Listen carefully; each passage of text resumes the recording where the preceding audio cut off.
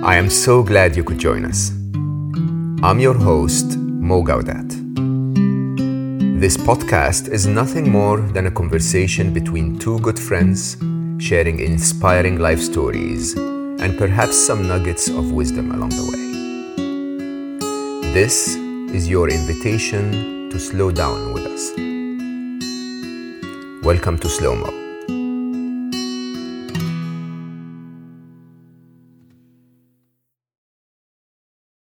Hello. This is me back in the real world. I know some of you who follow me on social media know that I have been away from the world. I took 50 days alone in nature. And oh my God, I cannot recommend this enough.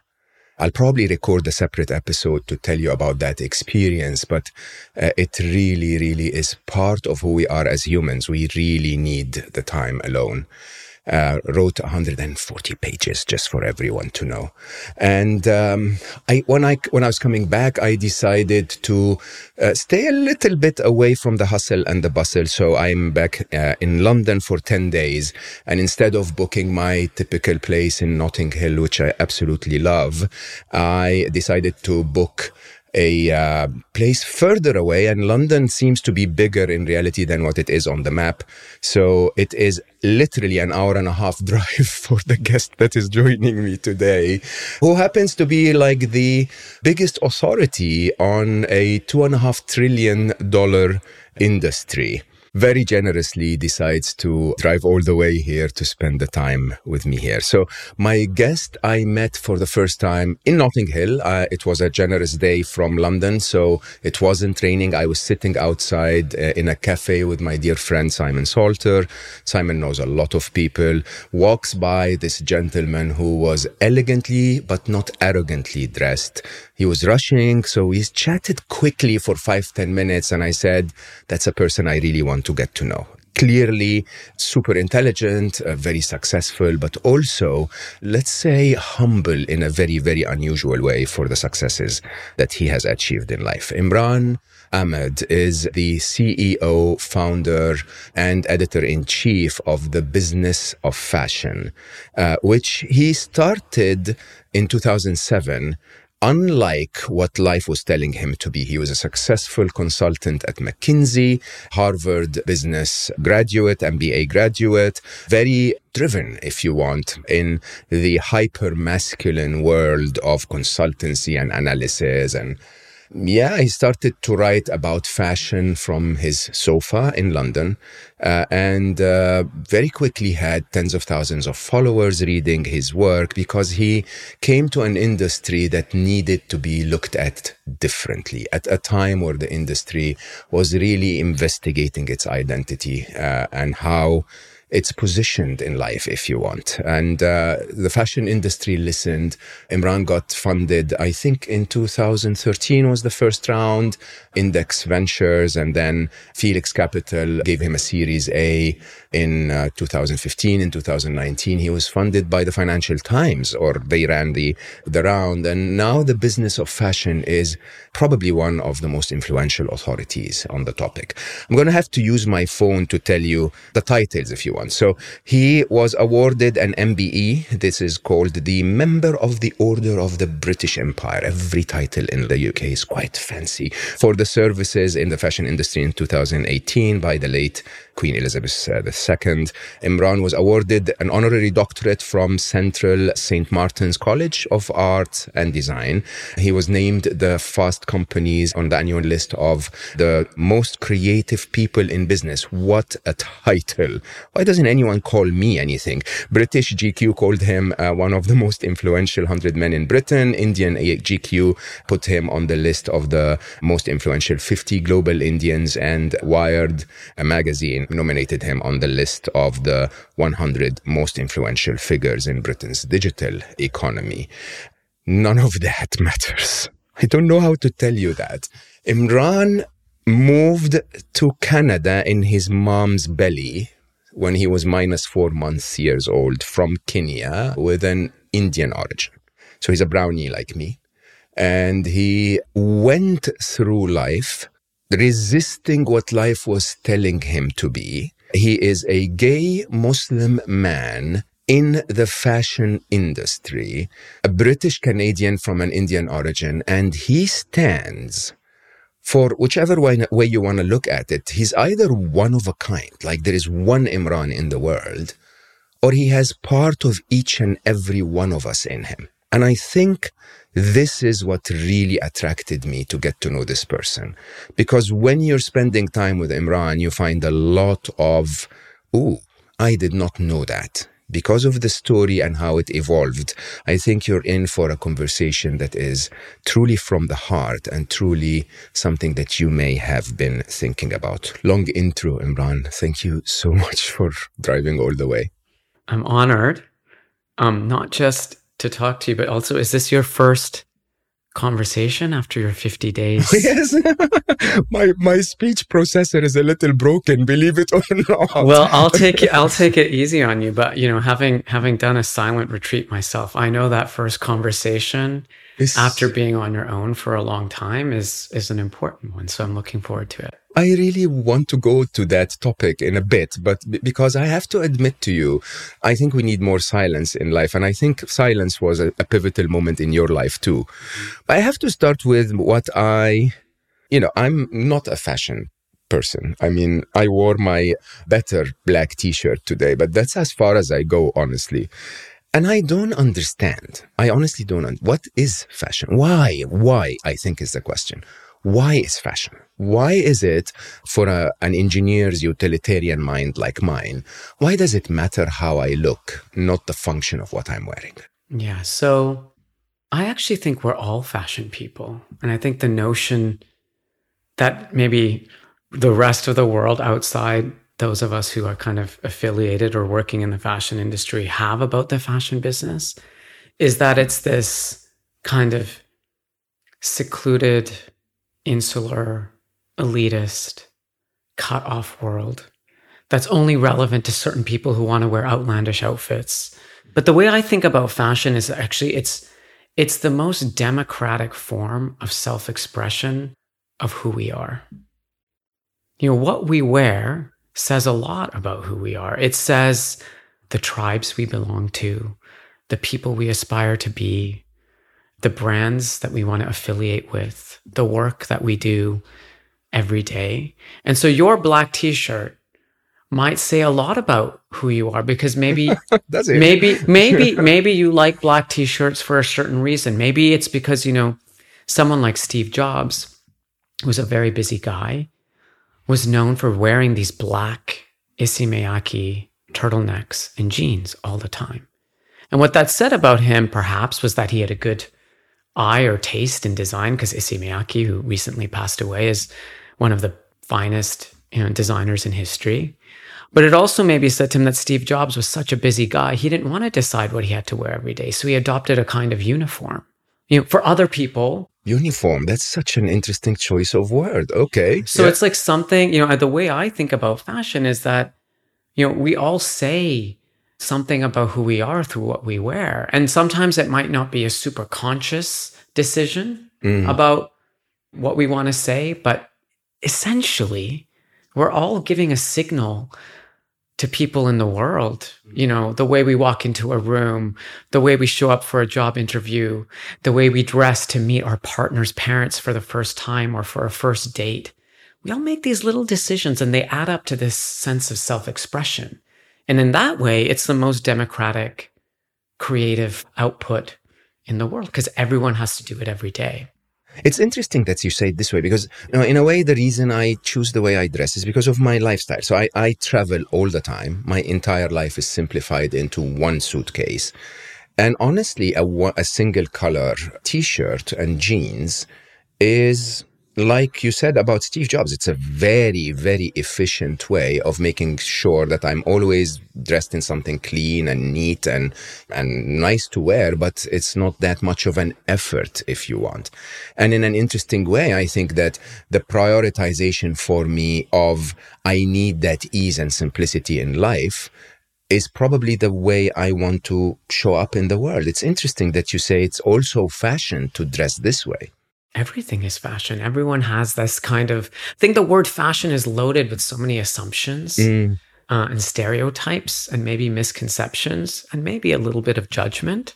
And, Yes. one of my roles in my work now is not just to speak to people who work in the fashion industry about fashion, but also to help people who work outside the fashion industry to understand a little bit about how this industry works Yeah. and how it really touches every single one of us. Can I ask you, so where is the line between fashion being a form of self-expression and fashion being a form of ego? In an interesting way, I think the reason for the stereotype is how the richer people, if you want, will always wear, in all honesty, quite ridiculous things from fashion designers that are just expensive. In my eyes, they're not even pretty. But that basically becomes sort of it comes across as, okay, look at me, I've made it. Yeah. Where is that line? Yeah, so it's a very good question because I think in some cases, yes, when people have reached a certain level of financial or economic success, one of the first things they do is go out to try to convey that. But if you talk and meet the richest people, been rich for a long time, for sure. They dress more like you. That's so sure. The way I think of it is that it's actually kind of, someone once described it to me as a discernment curve, right? When it comes to engaging with the luxury end of fashion, you go through this curve where your first goal is to wear logos and brands and instantly identifiable labels that other people will recognize as, well, that's expensive, so that person must be wealthy or rich or successful. But over time, I think wealthy people actually understand and want not to be recognized for their wealth. They actually want to be kind of disappear more into the background because they don't want to draw attention to themselves. It's the nouveau riche, or the people who are just coming into their financial success that may operate that way. And you see that curve everywhere in the world. Like 10 or 15, 20 years ago, when the luxury fashion industry first entered China, the things that sold were logo bags from Louis Vuitton and other big luxury brands that had this instantly recognizable imprint or aesthetic. And then over time, those same people now, 15, 20 years later, are looking for things that are one of a kind, made in like beautiful ways, which are a bit more discreet, which don't have logos that scream on it. And you might still have like the Chinese and third tier cities that are coming into wealth for the first time that are in the early part of that discernment curve. But people who've been around the block a bit, they've developed a level of discernment and taste that wants them to engage with, fashion in a different way. A lot of Chinese are now, the most kind of advanced Chinese customers, they want to buy Chinese designers. Interesting. They want to show a connection to their national heritage and identity. And so all of this is just a further example of how we use fashion to express who we are. I live that clearly with cars. I'm a serious geek in my life in general. I made a couple of cars myself. I love that concept of the beauty of the art of the car mixed with the engineering. And I think for a very long time, when I was still climbing the ladder, I always bought a car that was flashy. Right? Sort of in an interesting way, trying to tell others, look at me, I'm successful, right? But once I got there and I really did not need the car to prove anything to myself, I actually remember vividly that the worst part of the experience of restoring a beautiful car or whatever was to be seen in it. I just didn't want that bit. I didn't want to be looked at as someone who's spending a bit of money on a car, right? And I think the reality is, among my very, very rich friends, as you rightly said, what ends up happening is that very quickly when you don't need the reassurance to yourself anymore that you're successful, you really don't need a brand anymore, or you want to be the person that you are. And I think being the person that you are is probably the story of your life, isn't it? Or the struggle of my life. Yeah, but it's like, struggling to just be myself and be happy with that. Can I ask if you are now? Do you feel that you're closer to being yourself now? I mean, we're going to go through the story if you don't mind, because it's so inspiring. But do you believe you've arrived somewhere now? I think it'll always be a journey, but what I can say is I'm closer to being my full, true, authentic self now than I have ever been in my life thus far. And I hope that I will continue as my life goes on to get even closer to that. Okay, so defining moments. I'm a bit biased here because I know your story. So I'm going to sometimes push you in certain directions because I want to dig out certain stories. But let's start from the beginning, right? Highly educated, very committed parents leaving from Kenya to Calgary, was it, in Canada? You were minus 4 months old, and then your life begins in the cold. Yes. What were the defining moments for Imran, the child? What a good question. I guess I've never been asked that question before. That's why I am a good podcaster. Exactly. I think in grade 2, actually, no, maybe before that, in kindergarten, after a few months at school, I had to leave. Did you? Because I got bullied so much at school. Oof. And my mom was a school teacher in Calgary. And I think because her school was near my school, we started out of me going to her school. And I got bullied so badly in that school that after a few months, I had to leave. And they put me in another school that was closer to home. And I think I can't even remember what the bullying was. Something to do with my ethnicity or my size. I was always very small.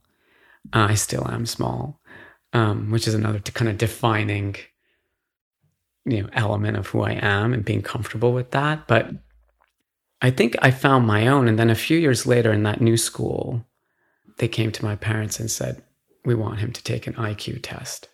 And so I remember going into this little room and literally looking at what I now know to be like Rorschach drawings. And my parents never told me what the result was because they didn't want me to know. Clever. I still don't know. Yeah, I still don't know mine either. Actually. What they told me was... Focus there. You're good in that bit. Well, no, what they said was actually they wanted to put me in a school for gifted children.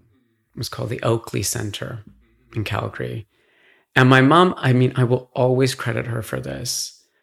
I think sometimes parents would hear that from their teachers and they would jump on it. Oh, my child is special. So I need to send my child to a special school so my child can become even more special. But I think having been a teacher herself, my mom has told me that what she wanted was she didn't want me to be in a place that was special. She wanted me to be in a place that was real. Because the risk with sending kids into these schools with all these other, in quotation marks, special gifted children is that you only get to know people like that. And the world is filled with more diversity and more variety and more richness than that. So my mom kept me in that school. And so I think the other thing that happened a few years later is I think my teacher in grade 5 went to my parents and said, okay, you need to get him trained. You need to get his voice trained. And my parents, having been immigrants from Kenya, didn't really understand what they meant. My dad, he used to play a musical instrument, Indian musical instrument called a harmonium. He used to play it at home and sing it. He had a stunning voice, all self-trained. So when they said this, they didn't really understand what it meant. They basically wanted me to go to a vocal coach and audition to be part of a choir. So in grade 5, I auditioned for a boys' choir, the Calgary Boys' Choir, and I got rejected. And then the next year, I auditioned again and I got in. And literally, we would sing wearing these robes. It was like very proper. And we would sing like this. And we would sing like classical music, madrigal music. It was all very, Christian, actually. It was not very Indian or brown, not like the songs that like the ghazals or songs that my dad was singing at home. But, it was all about, getting my voice trained. And I think I mentioned all 3 of those things now because as I said, no one's ever asked me that. But I think if you pinpoint on all of those things, they're themes that have continued in my life. I was like supposedly a gifted child in terms of like my academics and analytics and academic ability. I was also very creative. Yeah. You know, I had some creative talent that could be nurtured and developed. And then also I was different. And, you know, that being different in a school, which was, you know, if you look at my grade 1 picture from Lake Bonavista Elementary School, there's no one else who's a person of color. There's, you know, it's just me. So like that encapsulates a lot of the experiences that I've had, in fact, for the rest of my life. So I guess that's the first set of defining moments. Different is a very interesting word, because I don't know if it's a positive or a negative. I mean, the world wants us all to be the same, right? To don't stand out too much. You know, we don't get you. You confuse us when you do, and sadly, you repel us. You know, we don't want you to be here when you look different, or you behave different, or you think different. I struggled with different my whole life, honestly. I mean, even today, my hyper introverted reality, which I know most people can't even imagine, because I spend 90% of my year immersed in people, whether that's on social media or in real life. But yeah, I mean, if you leave me alone, that 40, 50 days of isolation would extend to 40, 50 years. Like, I could literally spend the rest of my life alone. And I think that idea of difference, even today, as a successful businessman for many years, and, you know, doing what I do reasonably well, okay to nowadays, I still struggle with that. It's like, you know, you're not the same like everyone. And in an interesting way, it sort of either requires you to tone it down a little or to explain it. It's like, hey, you know, the reason why I don't want to go to the wear your dancing shoes party that my friend it's actually tonight, is I'm an introvert. I don't enjoy wear your dancing shoes party. And it seems that this theme of difference sort of attacked you your whole life, right? Yeah, and I think to comment on your first point, which is that difference or being different has a negative connotation. I think back then in my mind it did. I think my arc over life, not just difference as it pertains to myself, but difference as it pertains to everybody, is that difference is amazing. Unbelievable, right? But it's taken me 47 years. You're 47? Yeah. You're doing well, my friend. Thank you. Okay, people who are not watching the video, watch the video. Yeah, 47, very impressive. Keep going. It's taken me 47 years to really, really understand that actually it's my differences that are a source of strength. And that's really been the journey of my life, is just accepting myself. Because I think there was a time when I used to think about all of these little elements of my identity, not little elements, the fundamental elements of my identity, being brown, being Muslim, being gay, being smaller than everybody in a room, wherever I went. I thought, well, why do I have to have so many differences, so many challenges? And on top of that, people would call me sensitive. You know, and they would call me... Can you imagine that being seen as a criticism? I know. Like, what's wrong with you? Well, my parents used to actually say that he's so sensitive. Like, that was, I think it was a euphemism for my effeminate qualities, for my, you know, highly emotional response to certain things or certain feelings. All of this would just weigh on me. And I mean, my question I initially asked myself, which I think is natural when you're surrounded by sameness, is to say, well, why me? You know, why me? Like, why do I have to have all of these things? Yeah, did life sort of take me out and say, okay, you know, you're going to be the unlucky one, sort of? And that's the question I've been trying to answer most of my life, I think. Like, why me? Honestly, the way I know you now, I think you should definitely ask why you. You're so talented, so successful, so wonderful to be around. Why you? Why did life choose that for you? I think now, with the life experience I've had, with the learning and unlearning that I've done, with some very deep introspection at various stages of my life, I've really managed to connect it to a sense of purpose. That actually, when I was at McKinsey, they used to look for something called a spike. So you'd get your, at McKinsey, everything was reviewed very, very often. Yeah. Feedback. After every meeting, Yes. after every project, every half year.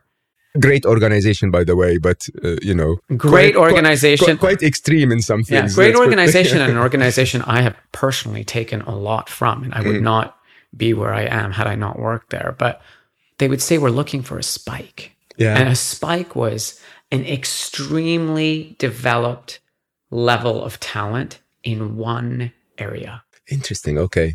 Yeah. So analytics or client relations or problem solving or communications. And the big struggle that they had with me was that I didn't have a spike. Yeah. You had several, but I had consistently strong or very good performance along a number of different things. Yes. But I didn't have one thing that I was really good at. And I think what I have realized eventually, it wasn't any single spike that defined me. I was never going to be a scientist. I was never going to be like a Broadway actor. I was never going to be a partner at McKinsey because it was the unique combination, the unusual and unique combination of multiple skills together that define. It's like, actually, it's not a single malt whiskey or a pure thing. It's like a unique cocktail, a unique mix of things. But isn't that, I mean, for all of our listeners, isn't that the truth about each and every one of us? That the modern world wants you to hyper specialize so that you're the absolute best person in the world at taking the seed of the avocado out of the avocado, right? And then basically we put you in a kitchen and you just do this 400 million times a day, right? And that's not the reality at all for most of us. That we're supposed to be a very unique blend, each and every one of us. And we all are. And the more that we can think about that, ironically, the more we may find the one thing that we're singularly good at. And that's kind of the extension of how I've ended up to where I am today. Because had I not stepped back from my career at McKinsey and started questioning why I was on this path that was only using one side of my brain when I clearly had, propensity and aptitude and passion for creativity as well, wasn't that single path that had been clearly defined for me that was right for me, I would never have been able to discover this thing that I am now very uniquely positioned to do in the world. It's kind of like inventing your own opportunity, your own single thing that you're good at, not just because you're good at one thing, but because you can bring your full self to it.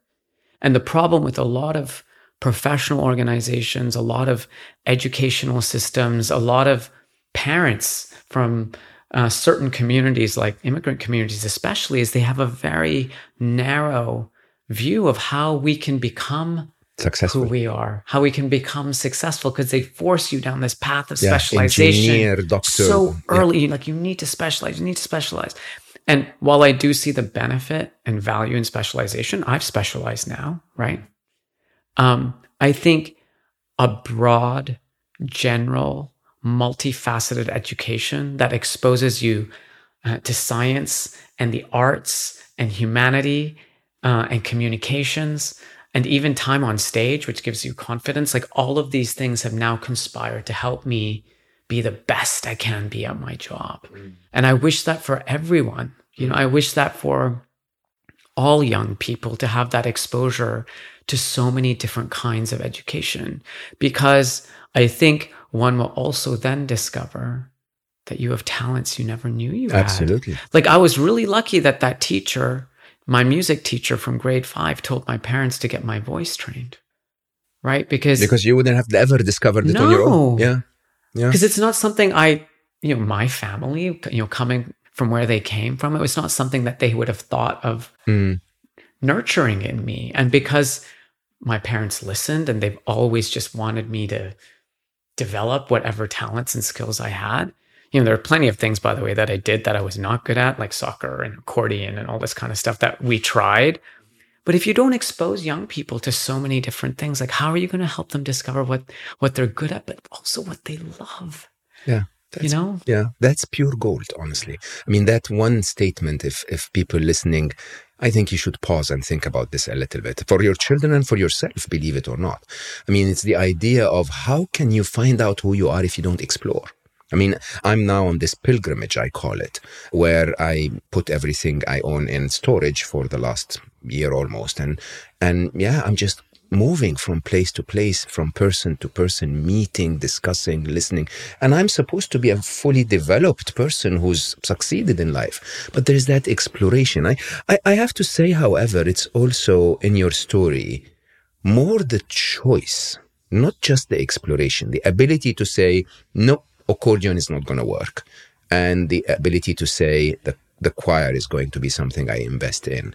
And if you don't mind me sticking with McKinsey a little, because it was a very successful phase in your life, very good for your development, at least on one side of your personality and brain, but it wasn't a happy place at all. Do you want to tell us a little bit about that? Yeah, and like before I get into the unhappy bits, I should talk about the happy bits because I never want to dismiss that experience entirely. In fact, it was, for me, transformational.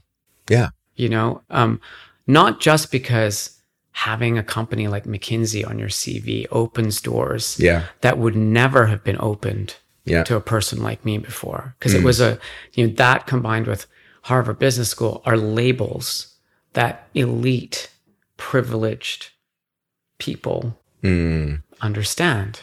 And if I walk into the room without those labels, I'm already, diminished in some way. When you walk into those rooms with those labels, people at least take you seriously and give you a shot.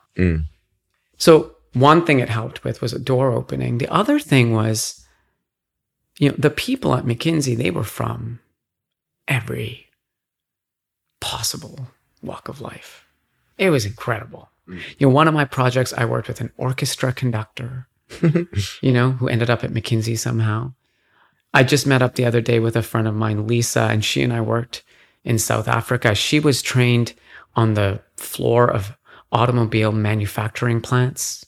So yes, there was your typical kind of Oxbridge, Ivy League crop, but there were all sorts of different people. And the people were so bright and so driven. And in that way, I saw a lot of myself in them. We were all a bunch of insecure overachievers, overachieving for the sake of achievement. Yeah. But you put a lot of people like that together in one place and you give them feedback constantly on where they fall short. Yeah. And you set these impossible goals that are very narrow around how they should act, how they should behave, how they should communicate. In fact, how they should dress, how they should interact with clients. And suddenly you take this very, very disparate, diverse group of people and you start to make them all the same. And when I look back at McKinsey now, I think the most interesting people there were the people who were right at the beginning of their McKinsey career, the analysts and the associates, the ones who hadn't yet gone through the mill, the factory that is McKinsey.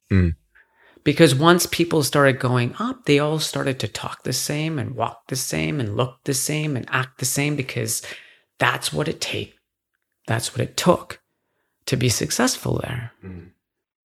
The only other group that had the same level of joy and freedom and kind of authenticity as the analysts and the associates were the very, very, very senior partners who had already gone through the whole system and had so much power and position at McKinsey. By that stage, they could revert back to being who they were. But for everyone in the middle, if they remembered who they were. Huh? Yeah. Well, a lot of them had, I was very lucky to interact with a lot of these, senior directors at McKinsey, and they were amazing. But I think for me personally, having fought for most of my life to find comfort in being myself, being in a place which was constantly encoded and sometimes uncoded, very direct ways, to not be myself eventually came with a lot of pain. It came with suffering in silence and not really understanding why I was suffering. And that is like a really strange feeling for a 27 or 28-year-old person. By that stage of my life, I had ticked off all these really important boxes, education and achievements and title dean's and list job. and all that. And then it came later with all those other things that you mentioned. Basically, what you said at the beginning is it doesn't matter, because it doesn't. Because you can tick off all of those boxes. But if you don't feel good in yourself and you're in an environment which doesn't enable you to be yourself, then that really comes with a lot of, silent suffering. And I suffered in silence for a long time. And I didn't really feel like I had people to talk to there about the way I was feeling, and that was really hard. And, so, at some point it got so bad, I went to India in December of 2004, and I saw my parents there. We met up in India, and my mom took one look at me and she said, "Something's wrong." "What's wrong?" Mother always knows. And I think I just broke down. I said, I'm just not happy. And at the time, I was also struggling with my identity from a sexual standpoint. 2004 was. I was struggling, having come through HBS during 9/11. Did you? Yeah. Now that must be very isolating for a Muslim brown person. Yeah, it was probably, that was a defining moment. Was it? Yeah, for me as well, actually. It was a real defining moment because you think, we can talk about that in a minute, but let me just finish this thought on McKinsey, which was, I just felt at this stage I needed to take some time off. So yeah, that's what I did. I went and took some time. Big choice, huh? Big decision. It's like, most people will say, okay, I'm 27, 28, I'm in McKinsey, I'm successful, I'm intelligent. That means I'm going to eventually be a millionaire. It's fine, right? Who stops and says, but I'm not happy? Who cares about happy in that state? Yeah, I consider that to be a reflection of both how low I was feeling. It felt like the only option because I couldn't go on. It was that bad. I subsequently went on a silent retreat in which we referred to at the beginning, in South Africa. And on the way, I did a road trip by myself on the garden route to kind of prepare myself for this Vipassana meditation. And one of my McKinsey colleagues from a project I worked on in Johannesburg, Halvar Mathieson. Halvar, if you're listening, this is like a really important story about your dad. Halvar's dad and I sat down and had dinner one day at their home in Knysna, because Halvar said to me, if you're going to go on the garden route, why don't you stop in and meet up with my dad? And stay at my family home where I grew up. So I went and stopped and I met with Mr. Mathieson for dinner, and he was lovely. And I think he was probably well into his 60s at this stage. And he said to me, Imran, why are you here? Like, what are you doing? And I told him this story that I was feeling really unhappy and I wasn't sure where my life was heading, and I achieved all this stuff and it didn't deliver any real fulfillment. And, he paused and he said to Imran, he's like, you're really, really lucky. You're lucky you're having this conversation with yourself at this age. Because I didn't have that conversation with myself until just a few years ago. Wow. And most of us don't. Yeah. But if you're having that conversation with yourself now, you're really lucky that you've taken the time to do that, and you're in a situation where you have the privilege and opportunity to actually do that. So yeah, I think you're on a good journey. And along this journey, like throughout my life, now I realize that there were these little moments where people just nudged me a little bit Show up, forward yeah, and just, yeah. okay, it's going to be fine. Like, I'm on the right path, even though it's a path that's hard and it's not a straight path. In some ways it can be a very circuitous path. But yeah, I was lucky that I stopped and had that conversation with myself back then. I am going to have to stop here for a second, because I think this is said in a way. I mean, a lot of people will tell you, you have to reflect and see where your life is going and so on. To position it as lucky, because honestly, to be able to break the mold when you're 27, 28 and then start again is definitely a lot easier than it is when you're 37, 38, a lot easier than it is when you're 47, 48, right? But I think what caught my attention is the idea of lucky. Yes, very lucky, but it's not the only way to have that conversation. That people listening should probably be lucky by spending the time with themselves and actually thinking, what is it that I want to be in life? What is it that's causing me suffering? What is it that's causing me happiness and fulfillment? And maybe gradually moving there. So if you would go back, would you say that the main reason why you chose to change was it happiness? Was it the fact that you didn't fit in? You didn't feel that this was you? What was it? What makes you change, give away a millionaire path? It was seeking purpose. Purpose. And there's no purpose in consulting, did you think? Not for me. Not for me is a key word. Yeah. Right? Maybe there is for other people, and a lot of people have very fulfilling, successful careers as management consultants because it's a good fit for them. It wasn't a good fit for me. And it was less about me fitting in there.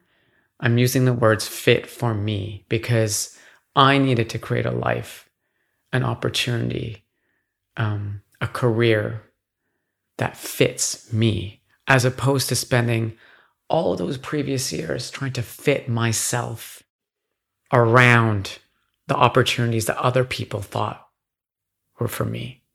And so it was that it just, that whole moment just rewired the way I was thinking about my life, which is, I am who I am. I am all of these things. I need to accept that these are the things that define me and make me who I am. And if they are those things that define me and make me who I am, then I need to take those things and figure out how to make a life that fits what I want. That is pure wisdom. Honestly, the way you just said it, that is pure wisdom that it's not us trying to fit in life, it's us trying to fit life to us.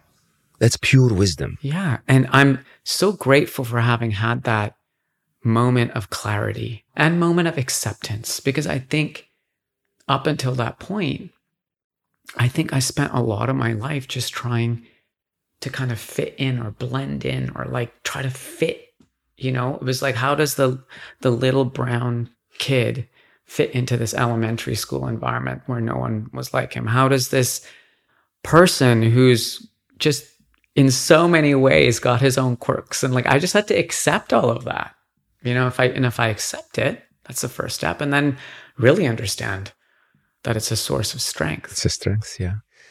I don't know if I should. I'll ask it anyway.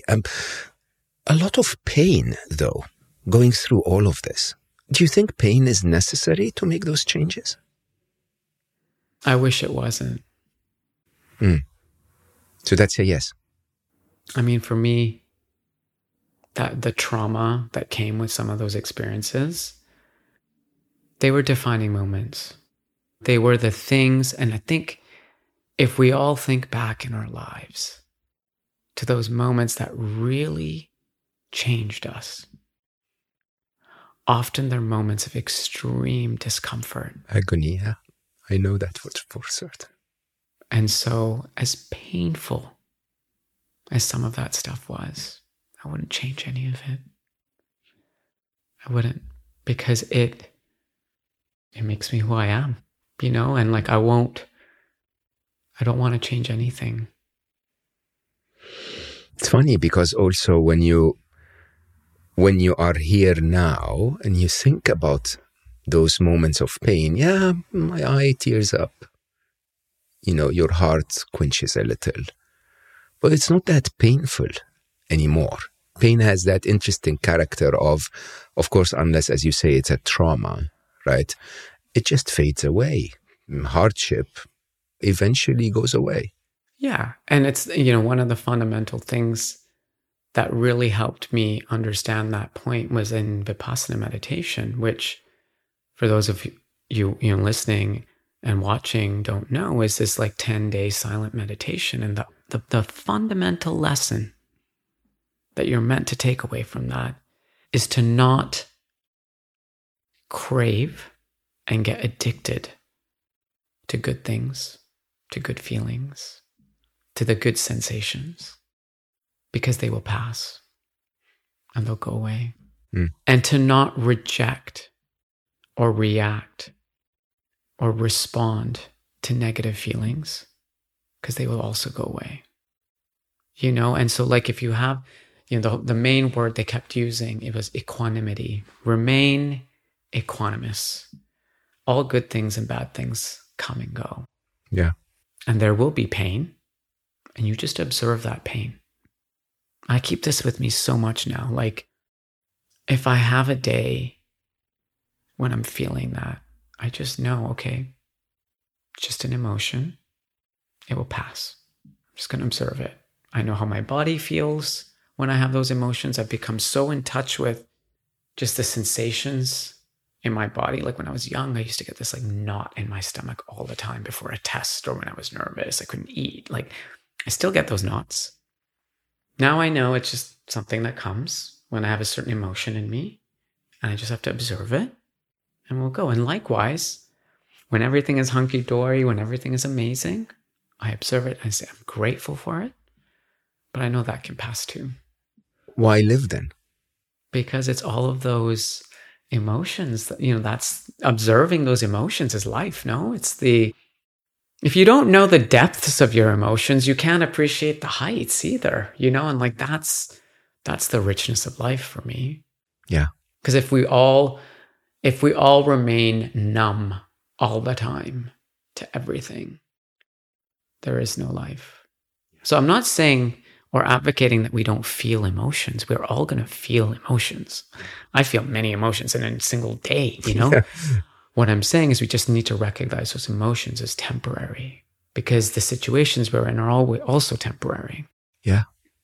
I've been revisiting in silence. So I wasn't on a Vipassana. I was basically alone. And that meant that I connected with lots of things that I absolutely love. And one of which, I know it sounds weird to love it, but I love applied mathematics. And so I was revisiting a lot of the complex stuff of game theory, that when you don't use the stuff that you don't use often, so you forget. And I love my math. And so one of the things that really hit me was the reality that life in game theory basically is an infinite game. There is no winning and no losing. It is basically all about the gameplay itself, the engagement, the emotion, the bit of challenge, the bit of joy, the wonderful person you get to connect to and then you get to miss.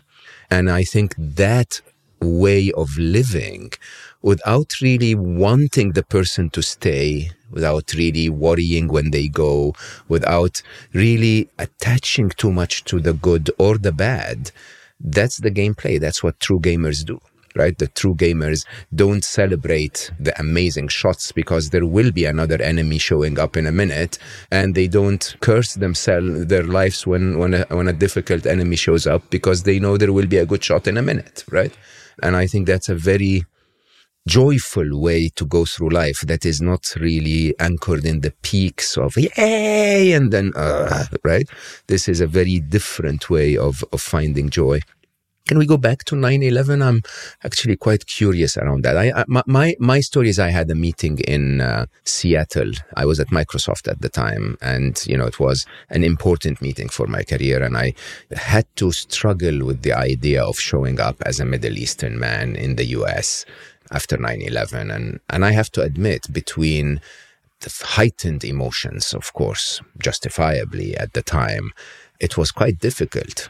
That first encounter back with America, if you want. You were at HBS, at Harvard Business School at the time. And you said it was a defining moment. What happened? Well, it was my second year. It was September, obviously. And by that point at HBS, I had found my crew. After they call the first year at HBS kind of a boot camp, right? They basically like build you up and then they break you down and then they build you up again to and so I'd already gone through that journey. I'd done my summer internship at McKinsey, which is not at all what I wanted to do because I'd already been a management consultant and we were living through the aftermath of the dot-com bubble and jobs were few and far between and the economy was basically in the shitter. And I started my second year feeling like, okay, like if I have to go back to management consulting, I'll go back to management consulting. And I started the year feeling great. And then, of course, the morning of September 11th, I lived in an old rickety house with 3 other guys. One, an Indian guy who grew up in the Philippines. One, an Ethiopian guy who grew up in Chicago. And one, a guy named Alex who grew up in the US, white guy.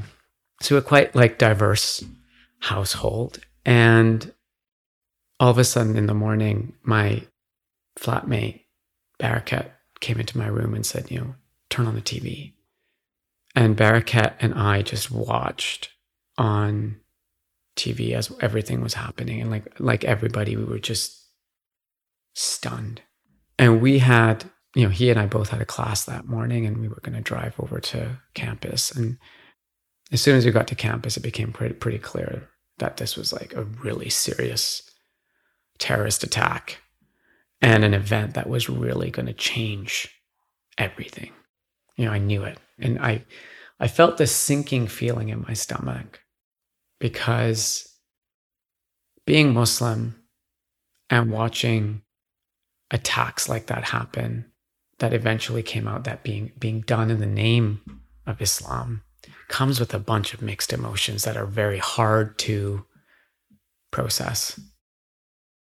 And soon we started to hear reports on campus of Muslim students being targeted at Harvard Business School. The most ignorant things being said in the classroom. Yeah. With Muslim students being targeted in the classroom.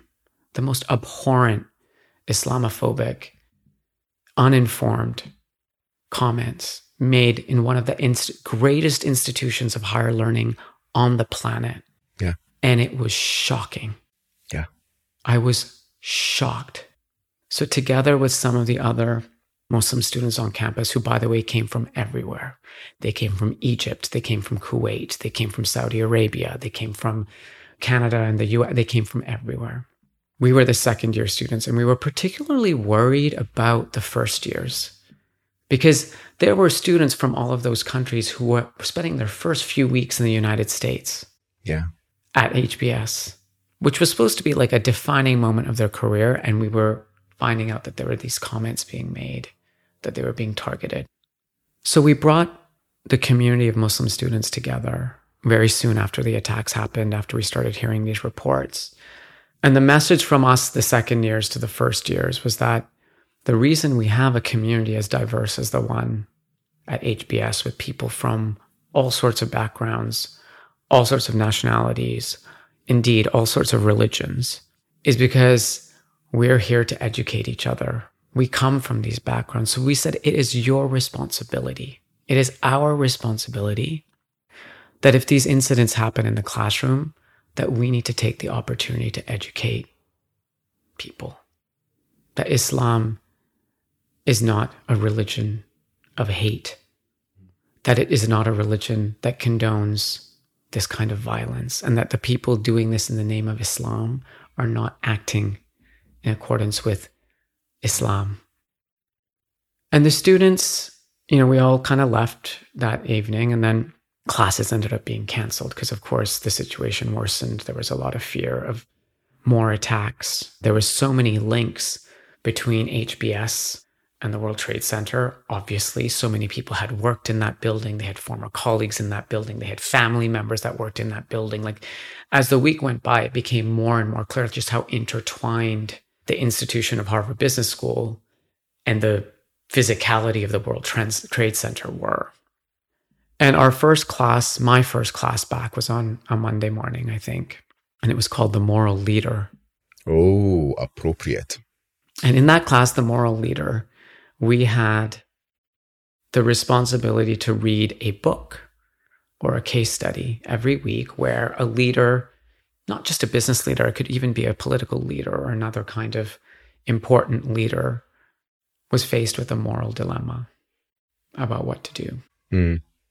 And I forget what the required reading was for that class. All I remember is that I got to that class and the professor said, a lot of you have requested that instead of doing the required case study for the day, that we talk about what's happening in the world. And so he opens up this conversation. And soon enough, it wasn't me specifically that was targeted. It was Muslims. Someone raised their hand and said something like, my friend in my section, he's Muslim, he's from Pakistan. I'm afraid he's going to blow me up. And then another classmate who was actually in my section raised his hand and said, well, I'm not surprised this happened. Like, Islam teaches people if they kill Jews, they'll go to heaven. And I could feel myself trembling. Yeah. And by the way, Mo, I should say that I am not by any means a devout, practicing Muslim who prays 5 times a day or, observes the religion in a way that many, more kind of practicing Muslims might. But being Muslim has been a big part of my identity, since I was born. I'm an Ismaili Muslim, a Shia Ismaili Muslim. I grew up in the faith. We went to mosque, our Jamaat Khana every Friday. It's that community of people who raised me. My parents were leaders in that community. My father sat on the local council. Like, these were defining parts of who I am. Yeah. And I got so upset. Of course. That I walked out of the room. It's once again rejecting your identity, rejected who you are, attacking it. And I just couldn't believe it. I just couldn't believe it. And before I'd walked out, I had looked around the room and I realized I was the only Muslim in that room of 120 students. Mm. And I was pacing in the hallway outside and I just, my heart was beating so fast. And then I remembered what I said to those first year students a few days earlier. That it's about educating. And so I marched back into that room. Oh no, did you? I marched back into that room and everyone's hands who were up went down. And I raised my hand. Because when I left, everyone noticed that I left. It wasn't a quiet exit. It's very hard to exit the classroom without everyone noticing. And the professor called on me. And I can't remember exactly what I said, but I did my best to educate people. And I turned to the individuals who had made those comments specifically and said how hurtful and misinformed that they were. And that at a time like this, when the world is experiencing a tragic terrorist attack, an incomprehensible, unconscionable act of violence against innocent people, done in the name of a religion that would never condone, where 99.999% of Muslims would never condone such an act, for you to make such uninformed comments at an institution like Harvard Business School is just the most disappointing thing. And for those of us who are Muslim on campus, feeling a whole other sense of emotion. Yeah. That this was a very complicated thing to live through. But the one thing that you could be sure of is that we were not happy or in any way supportive of what was happening. And that we were feeling pain and a sense of strange shame to be associated with this kind of violence. That, it's not acceptable for you to make those comments. But people were emotional. I think it's fair to assume that every emotion was raging at the time. It was super emotional.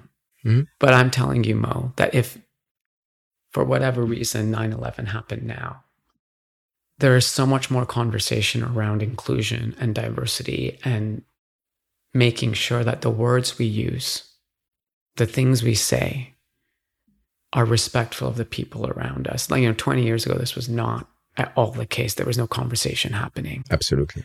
There was, there was media that was making the emotions more raging, basically. Of course. And it was, I understand why it happened. And I don't hold it against those people today. Like, I understand what happened. But the reason this was a defining moment for me is because I think that's, Harvard Business School says it trains leaders who are going to change the world.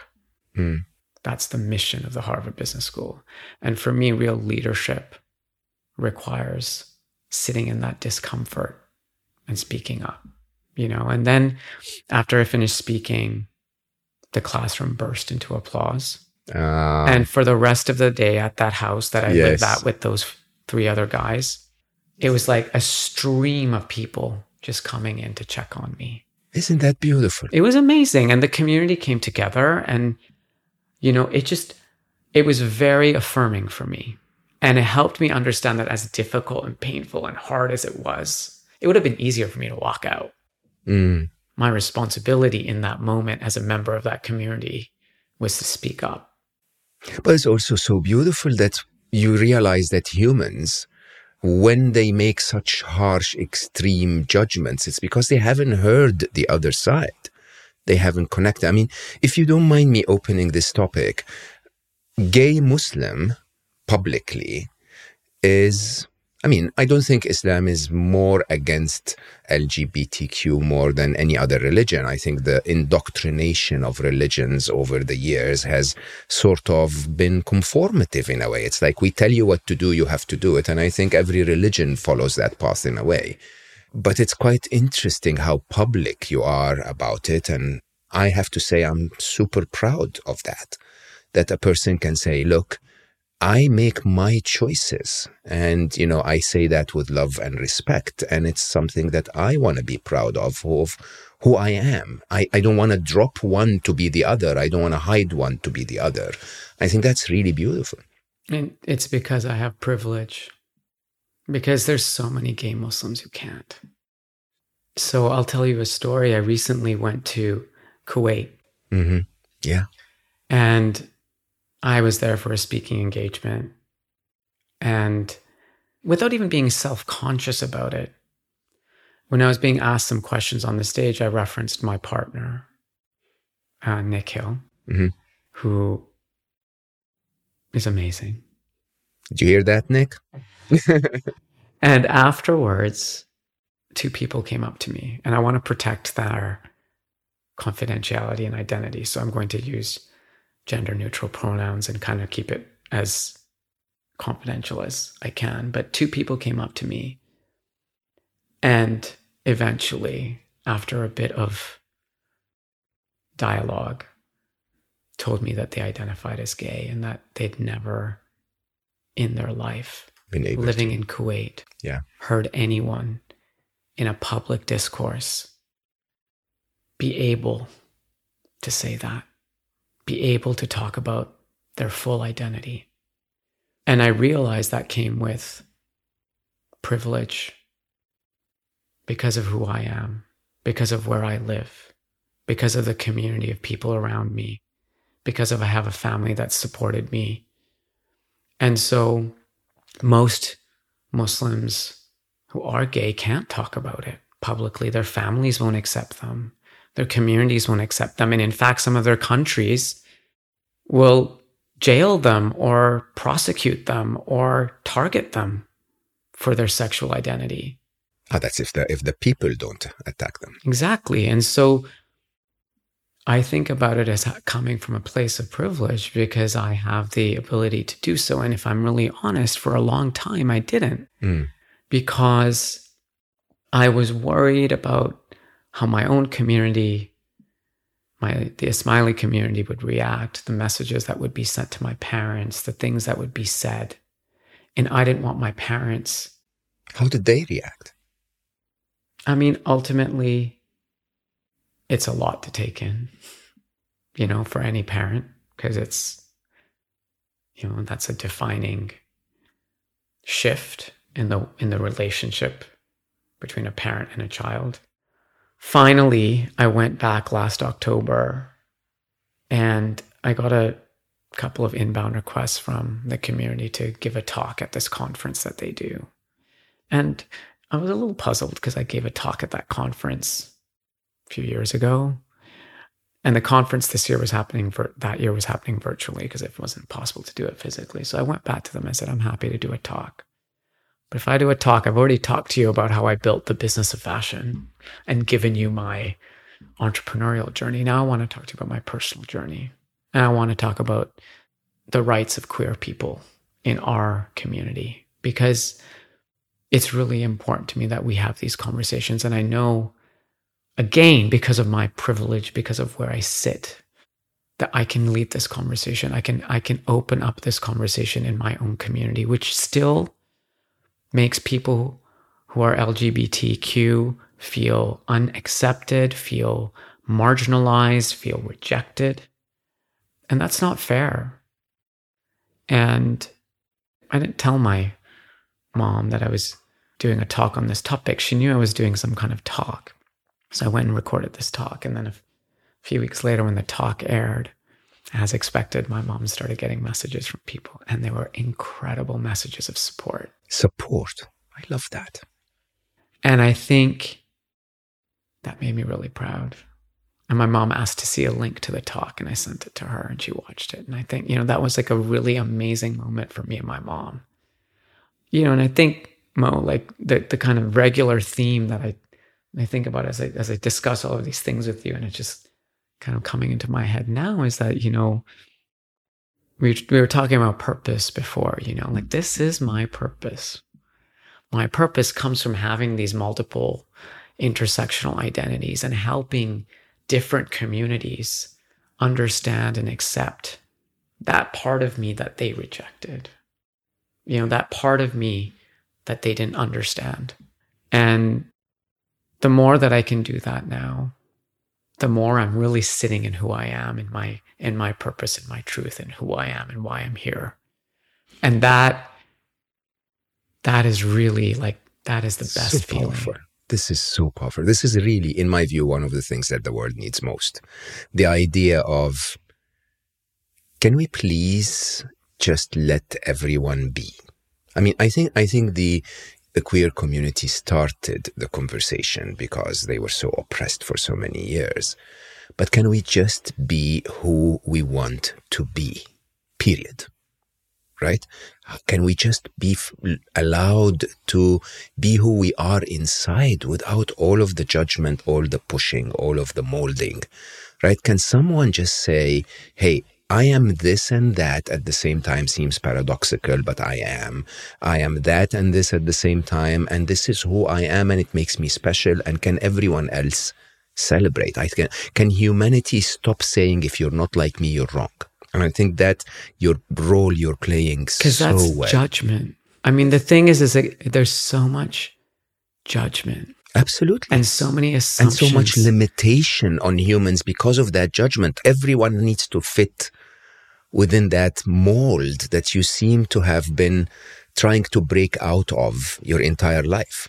Yeah. And like what I said earlier, I realized actually I need to make the mold around me. Yeah. The mold should not be about molding around what the world expects of you. The mold should be be built around you.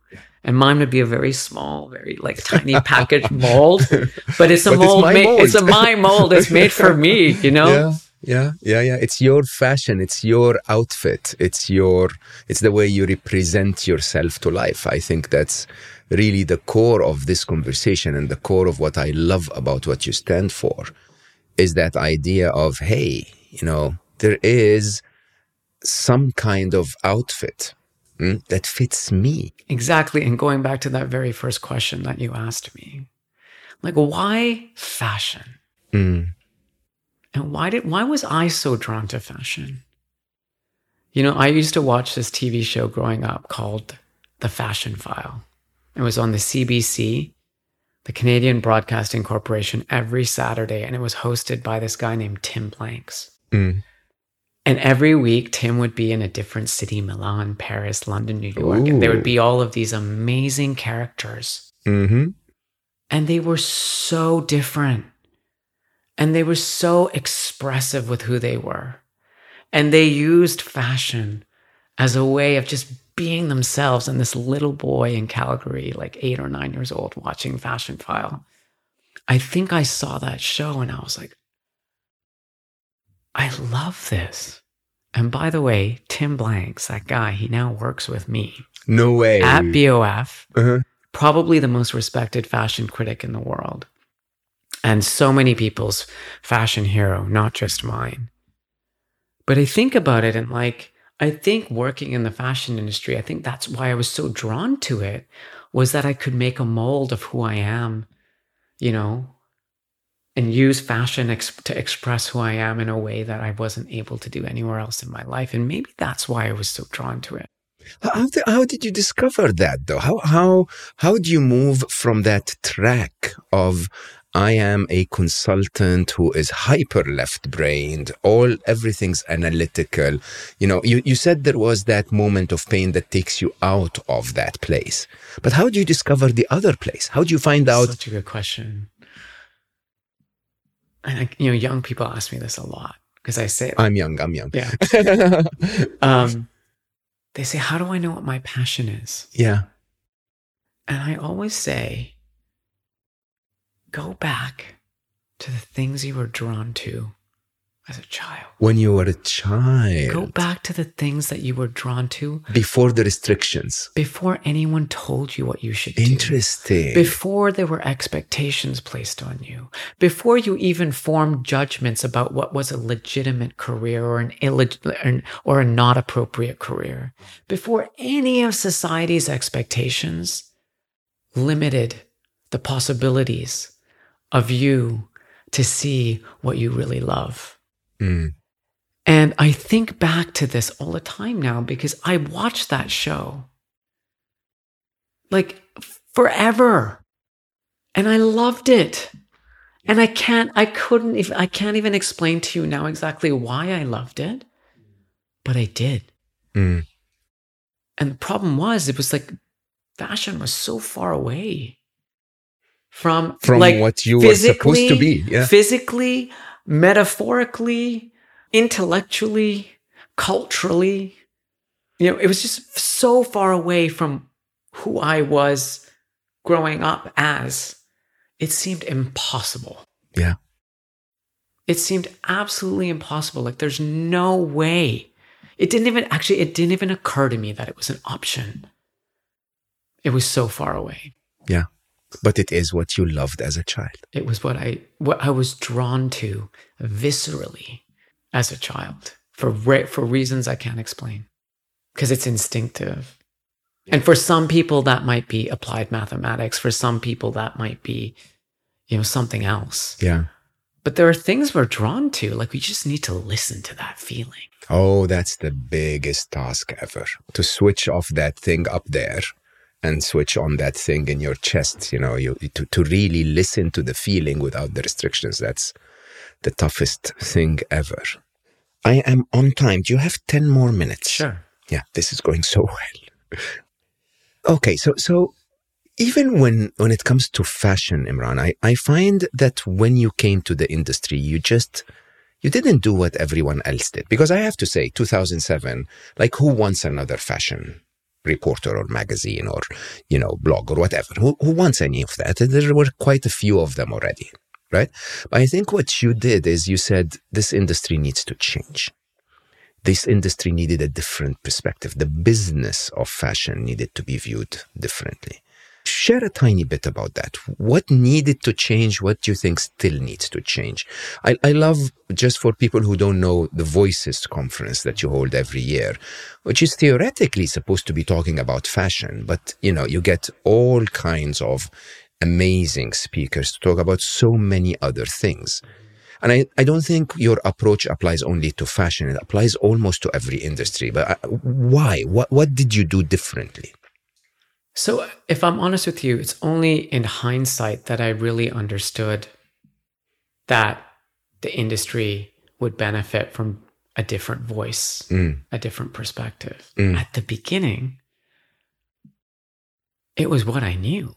Like, it was instinctual, right? By that stage, and this is why I by no means regret the left brain training analysis that I had for over a decade in university and in business school and as a management consultant. My brain had been professionally trained by this experience to try to understand complex problems and solve them, to recognize patterns in large amounts of qualitative data and draw out insights, to approach situations with open-ended questions that would elicit a wide range of responses that could help provide answers. That's what management consultants do. And so when I left McKinsey ultimately after that Vipassana retreat, my first foray into fashion was actually an unmitigated failure. Like, I went and started an incubator for young fashion designers with a few £100,000 of funding, and it lasted 8 months. It didn't work. That the idea was not developed enough. It was maybe a bit ahead of its time, and I just didn't have the skills to execute it. Yeah. But during that year, because all of my friends and family were so interested in this leap that I'd made from McKinsey into fashion, I'd met a few bloggers. I didn't even know what a blog was. I thought it was a diary. And thought, well, why not just document what I'd seen? If I could tell you the feeling I had, I was going from this a really clinical corporate environment in German Street with, as I said earlier, a lot of people who were made to speak and sound and act the same. And all of a sudden I was walking in this world where that world that I saw on television, from so far away, I was in it. And I was maybe sneaking in or at the back, watching from the corner because a friend had snuck me in. Yeah. I found it so stimulating, visually stimulating. And I just started taking pictures. I had this big SLR, it was pre-iPhone, right? So I started taking an SLR camera to these shows, and I'd always be very much at the back. So I'd have these big zoom lenses to try to get as close up as I could. And I just started uploading those photos and writing stuff down. And what I knew to write was analytical. I wasn't a lyrical, poetic writer. And this blog was for my friends and family, and it was behind a password. So when my company failed, I took the password off that blog. Poof. And all of a sudden anyone could read it. Yeah. And I created a banner in PowerPoint, did a screenshot, took that banner, called it The Business of Fashion. It was all black and white, which was to this day is part of our core branding. I wanted it to look like a serious, considered newspaper. So I took a newspaper kind of aesthetic and I just started writing. And what was amazing, Mo, is in 2007, blogs were the first form of social media. Correct. Yeah. And instantly, almost magically, I started getting comments from all over the world. And, people talk about community a lot now. But BOF was shaped and built by this community because they would tell me what they liked. They would tell me what they wanted more of. They would ask questions. I would develop the things that I would write based on the feedback that was coming through on the comments. It was kind of amazing. Mm. And soon, back in at that time, every time I wrote an article, a newsletter automatically got sent to anybody who was on our subscription list. So I think that newsletter launched late January 2007. Yeah. And I was writing maybe 1 or 2 articles a week. And people would forward that newsletter around. Yeah. And now we all think of the email newsletters and that's like part of like the media landscape. But back in 2007, there weren't a lot of email newsletters. Yeah. And I think the timing, in June 2007, the first iPhone launched.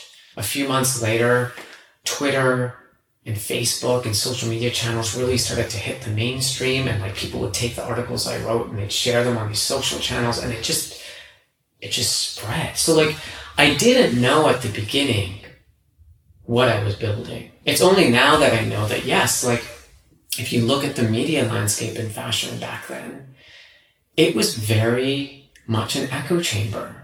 Of fashion people talking to fashion people about fashion. Yeah. And I was this outsider who didn't really know that much about fashion, let alone the fashion business. But because of the training I had, every person I'd meet, I'd ask them questions, I would learn.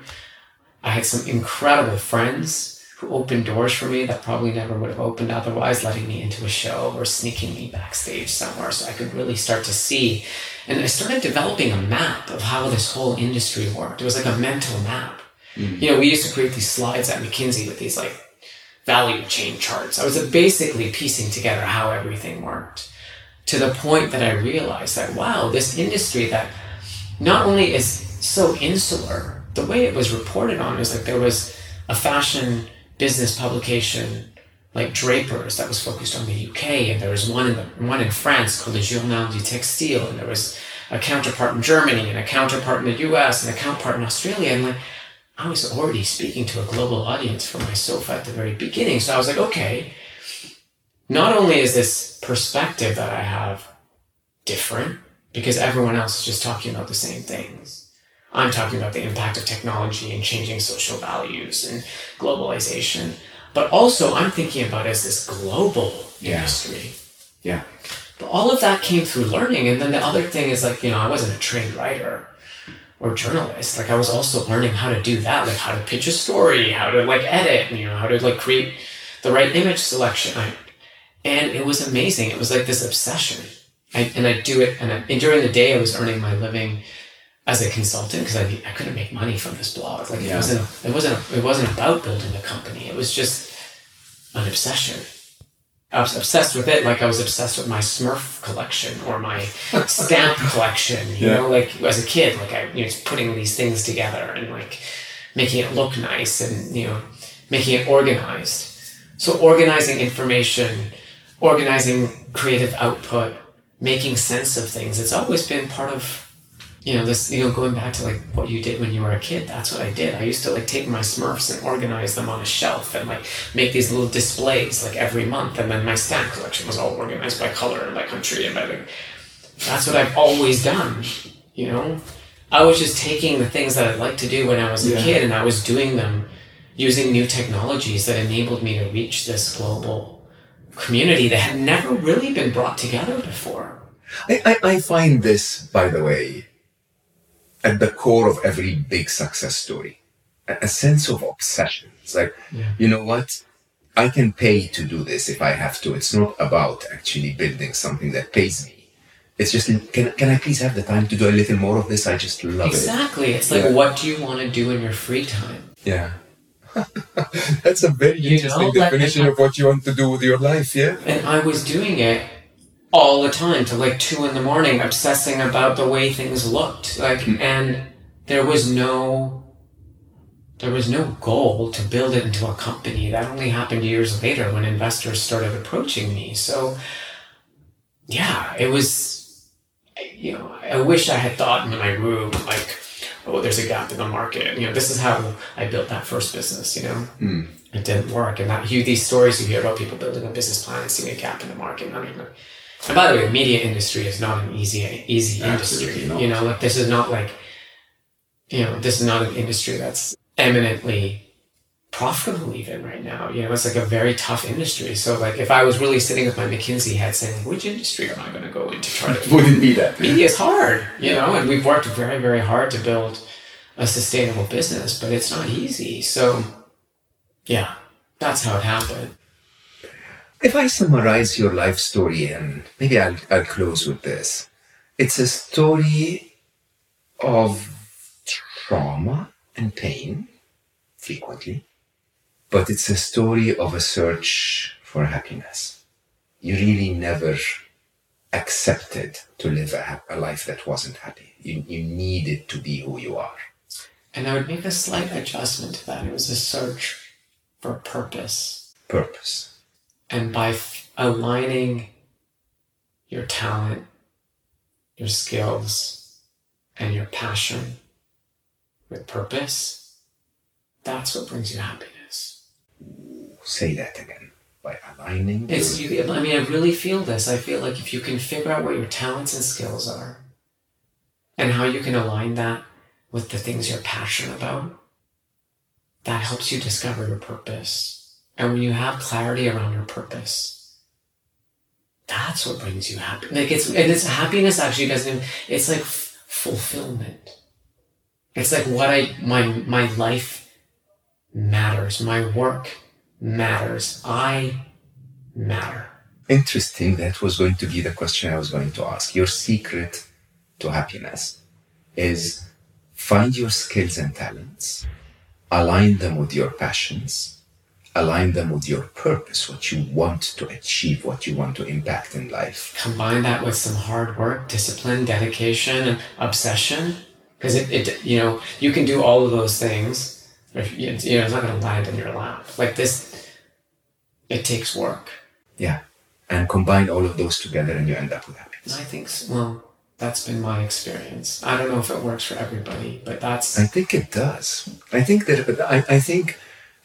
the way you say, I matter, even if just for my sister and my best friend, right? I think that's something that many of us miss in life. Many who go to the corporate world or to work or to, we have to work to live. It's understood. But it's that missing bit of I matter. I'm making a tiny difference. And often even without aligning to your skills and talents, without aligning to your obsession, honestly, even if your work can make a difference, it's very difficult to see that difference.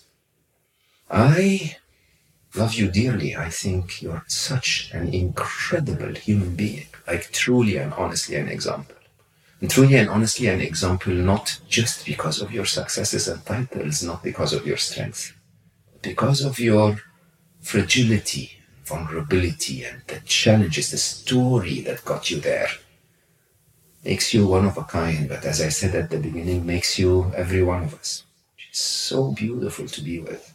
Well, thank you for asking me those questions, because I think sometimes in life when we see and observe success of others from the outside, it comes with all of those things that you described at the beginning. It's like these lists or these awards or these recognitions.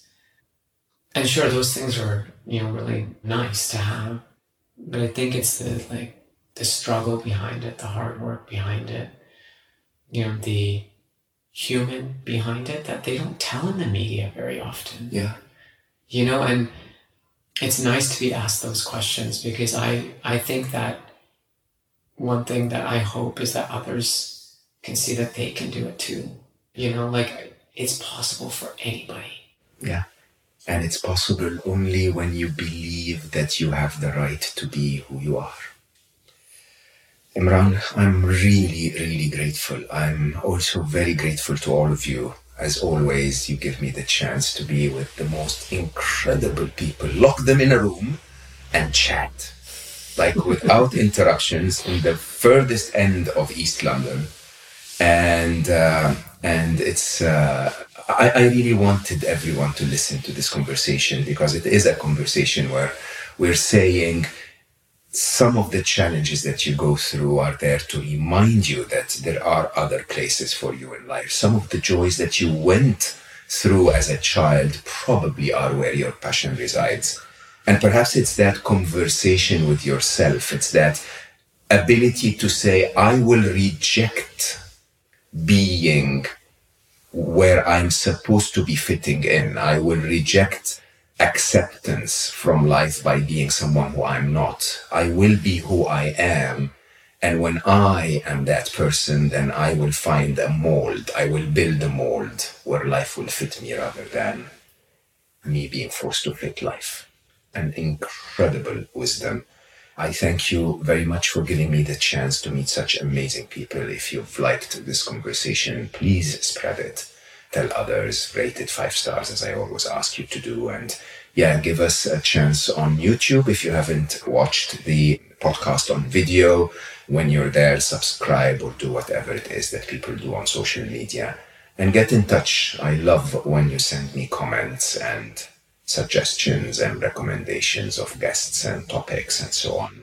Whatever it is that you do this week, I know that you're going to be busy. You're probably not going to be busier than Imran. And he still took 4 hours of his day to come and slow down and have this conversation with me. So I remind you that it doesn't really matter how busy you are.